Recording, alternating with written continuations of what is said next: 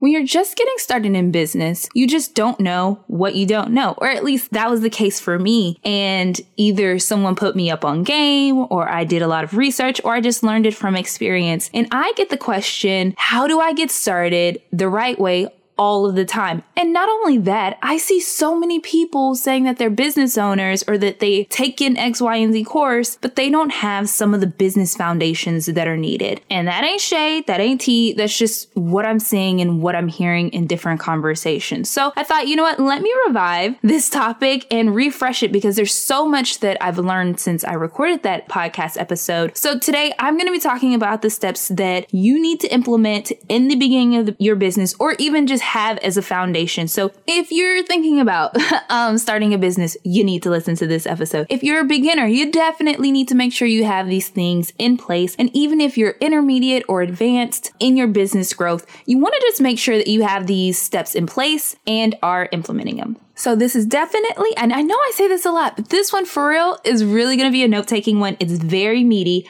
I am spilling all the tea. So get comfortable and let's get into it. You're listening to the Busy Biz Podcast, and I'm your host, Alexis C. Richardson. I built my 5-figure business right out of college and while working a 9-to-5 job. After 5 years in corporate and 3 years of building my business, I bet on myself and quit my job. It's time to build the business of your dreams, and we're going to do it together. If you're ready to build a business while balancing a 9-to-5, turn up the volume and let's do the work. All right, so we're going to get right into it. The couple of things that I just want you to know before we get into the steps are, one, this is post-business plan. So you need to make sure that you already have a business plan. You have your business idea. You know your target audience. You've done all the research. You want to make sure that there's actually a market for your business. Like all of that research probably, I would suggest, needs to be done before this, because these are the steps that you need to take once you're like serious about setting it up and before you start taking payments. So this is that in-between steps before you start taking payments, but after you've fleshed out your business plan, fleshed out what you're going to be offering and the services and things like that. So the first step that you need to take in order to start your business, the things that I wish I would have known when I first got started are step 1, set up your business structure. So when you're doing business, you have to be in a position to accept coin. Before you even think about providing any service or any product to the public, you want to make sure that your foundation is built. And I think that the key thing that people miss about this part is that there are 2 people that you need for this step, is an accountant and a lawyer, because there is a big difference between the legal structure and the tax structure of your business. And each one has different like intricacies, and it depends on the state that you're doing business in, the state that you registered or founded your business in, and all those things. Plus, there are all these new laws that are coming out impacting small business owners, like California's AB5, GDPR that happened, I think that was in like 2018, the California new privacy law. There's just so many laws that are being either enacted or that they're being drafted that are trying to catch up to how quickly small businesses have grown, the online business space. There's just a lot that's different in the small business and online business industry that didn't exist before. So laws are trying to catch up with them. But at the same time, it's impacting us as small business owners and online entrepreneurs. So at the minimum, you need to get a consultation with an accountant and a lawyer who both have experience with small business clients. An accountant will be able to help you determine your tax structure, while a lawyer can provide deeper guidance on the best business structure for you. If you can't afford either right now, I really do suggest that you at least try to get a consultation, but I know that that's not the case for everybody. So I just say, you know what, do a ton. And when I say a ton, I really, really, really do mean a ton of research into the state and federal and even sometimes city requirements for you to run a business in your area. So anywho, the different types of business structures are a sole proprietorship, an LLC, which is limited liability corporation, an S Corp or S Corporation, a C Corporation, and a partnership. Those are like the big 5. I might be missing 1 or 2, but those are like the big 5. And if you're like anything else outside of those, you definitely need to consult with a professional. But with these different business structures, they come with different tax forms. So you have your Schedule C, you have your 1040, you have your 1120, you have 1065. And it's just like a whole alphabet number soup of forms. And hence why I say you need to just talk to people who deal with this daily. But there's just a lot that goes into like the legal and business structure. Oh, I almost forgot this. There's something called a DBA. It's doing business as, or it can also be called a trade name. So if you're a sole proprietor and you're doing any type of business other than your legal name, you need to file for a DBA. And yes, it costs money, but you need to do it because legal things. And even if you are another one of those structures, you still need a DBA. So even as a LLC, I have several DBAs that I do business as. A good way to think about a DBA is it's like your brand name. So you could be doing business as Applejack's Donuts, but your legal structure name is Boo Boo Kitty LLC. Now, those are terrible names, right? But that is how you can think of that. So once you establish your legal structure, even if you're a sole proprietor and you've set up your DBAs and you've done all that, you also need to apply for an employer identification number. It's also called an EIN. Now, this thing is actually totally free, and you can get this, I believe, on the IRS website at irs.gov, and you can just search EIN, or you could just Google EIN or getting EIN and it will come up. Once you have your EIN number, you'll be able to use it in place of your social security number when doing business. So yeah, make sure that you are getting that EIN. All right, step number 2 is separate your business and personal income. I don't even think I can truly underscore how critical this is. But just like the government says, separation of church and state, you need to be thinking that same thing when it comes to separating your business and personal incomes. They are two separate things. And this even goes for my multi-level marketers too. So y'all need to get y'all some separate accounts too. Still not on board? Okay, so here's a few reasons why you need to separate them things. So number 1, I think that there may be like some type of law against mixing business and personal. Don't quote me on that.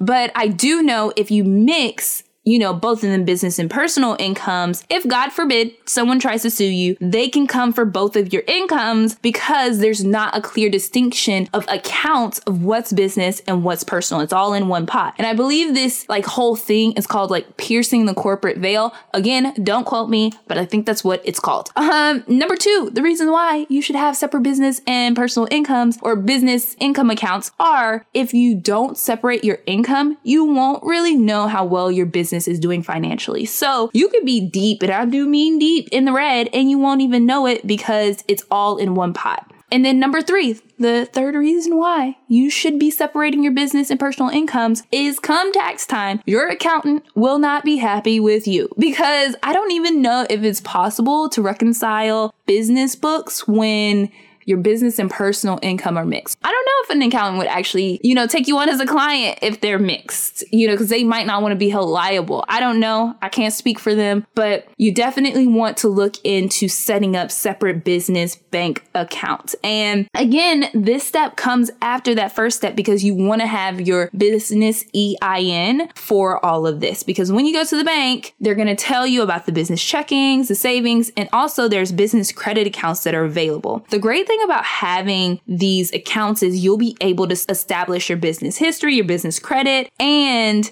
all at the same time, right? Random fact. This is actually important. This random fact is important. I just thought about this. If you want to buy a house in the next couple of years, because if you're applying for a mortgage loan and you want to have your business income counts toward the loan amount that you want them to approve you for, they will ask you for 2 years of business statements, or 2 years of tax returns for your business. So if you don't even have your situation separate, you won't be able to give that to them, right? And I would say some do also ask for 1 year, but I've heard 2 years of business income returns a lot. So I think it depends on the company, but either way, in order to provide those tax returns and to provide those statements or those profit and loss statements, you're going to have separate business accounts. So when you're just creating those accounts and you're like, well, I don't have any business, income yet. So what money am I supposed to use for these business bank accounts? What you can do is you can give yourself a personal loan to get those business accounts started. And depending on the bank, they have like minimum balances that you have to have in there. And what you can do is in your accounting software or like at the end of the year, you can just flag that initial payment as an owner's investment. And there's a lot of different tax things that you can do, but make sure you flag it as an owner's investment. And eventually you'll be able to pay yourself back that owner's investment in a really cool ways. But definitely when you're doing that, consult an accountant. Another thing is when you have them, make sure that you're paying yourself on a schedule. So set up a schedule where that's bi-weekly or monthly that you actually pay yourself, because you don't want to take money out whenever, because it can lead to a really bad habit and that can lead to other things. So yeah, I would just pay yourself on a schedule. I pay myself monthly, because I used to get paid monthly in my job. So I just kind of continued that with my business. Oh, one last thing I will say about this whole separate bank accounts is create an account just for taxes, a savings account specifically just for taxes. So every time you make money, put like 20 to 30% in that account. Again, consult with a consultant or an accountant, around like maybe that percentage, but 20% at the minimum needs to go into that account, because the I, the R, the S does not play about their money. And as a business owner, you have to pay your taxes in. The deadlines and the forms are different based on your tax structure, but you can go to the IRS website at irs.gov/pay, I believe, and they'll have details and instructions there. All right, we are on step 3. This is set up the systems you need to actually accept payments. The first system that you need is a bookkeeping and accounting system. I suggest QuickBooks because it's magical. Of course, there are others, but that's the one that I personally use. And I suggest a bookkeeping system is because when I first got started, I did the whole Excel thing and I kept track of like all of that. And it was a headache. One, to remember to always like get my receipts and put those in. And it was a headache, especially during tax time. And I know I missed out on a ton of money. So I always suggest just a bookkeeping and accounting system. With QuickBooks, it has so many features. Like it allows you to accept credit card payments,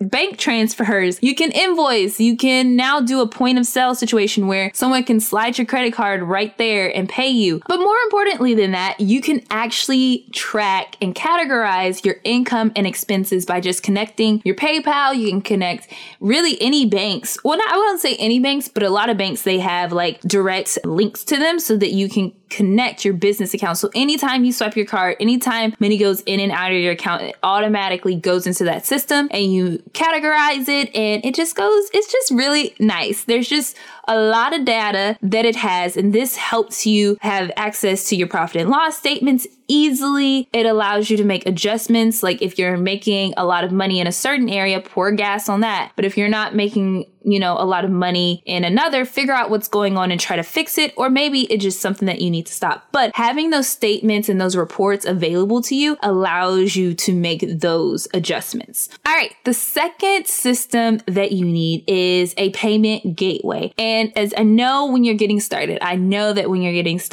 it's tempting for you to accept payments in any form. But don't do it. I'm just saying, don't do it. And again, consult with an accountant on the best forms of payments that you can accept for your business.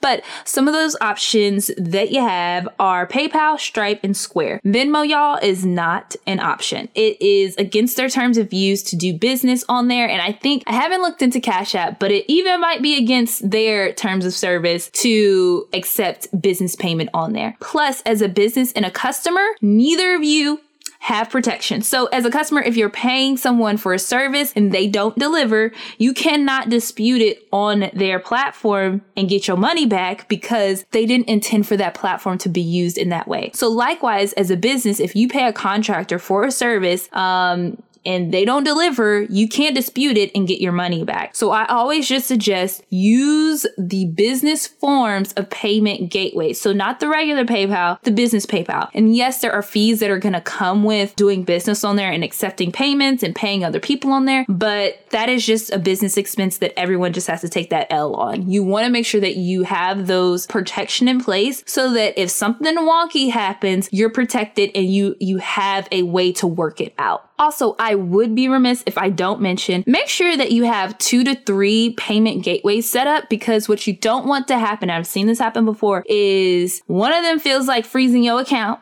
or holding on to your money or doing something wonky, and then you don't have a way to receive payments. So always make sure that you have 2 to 3 accounts on different payment gateways or 2 to 3 different ways to accept payments.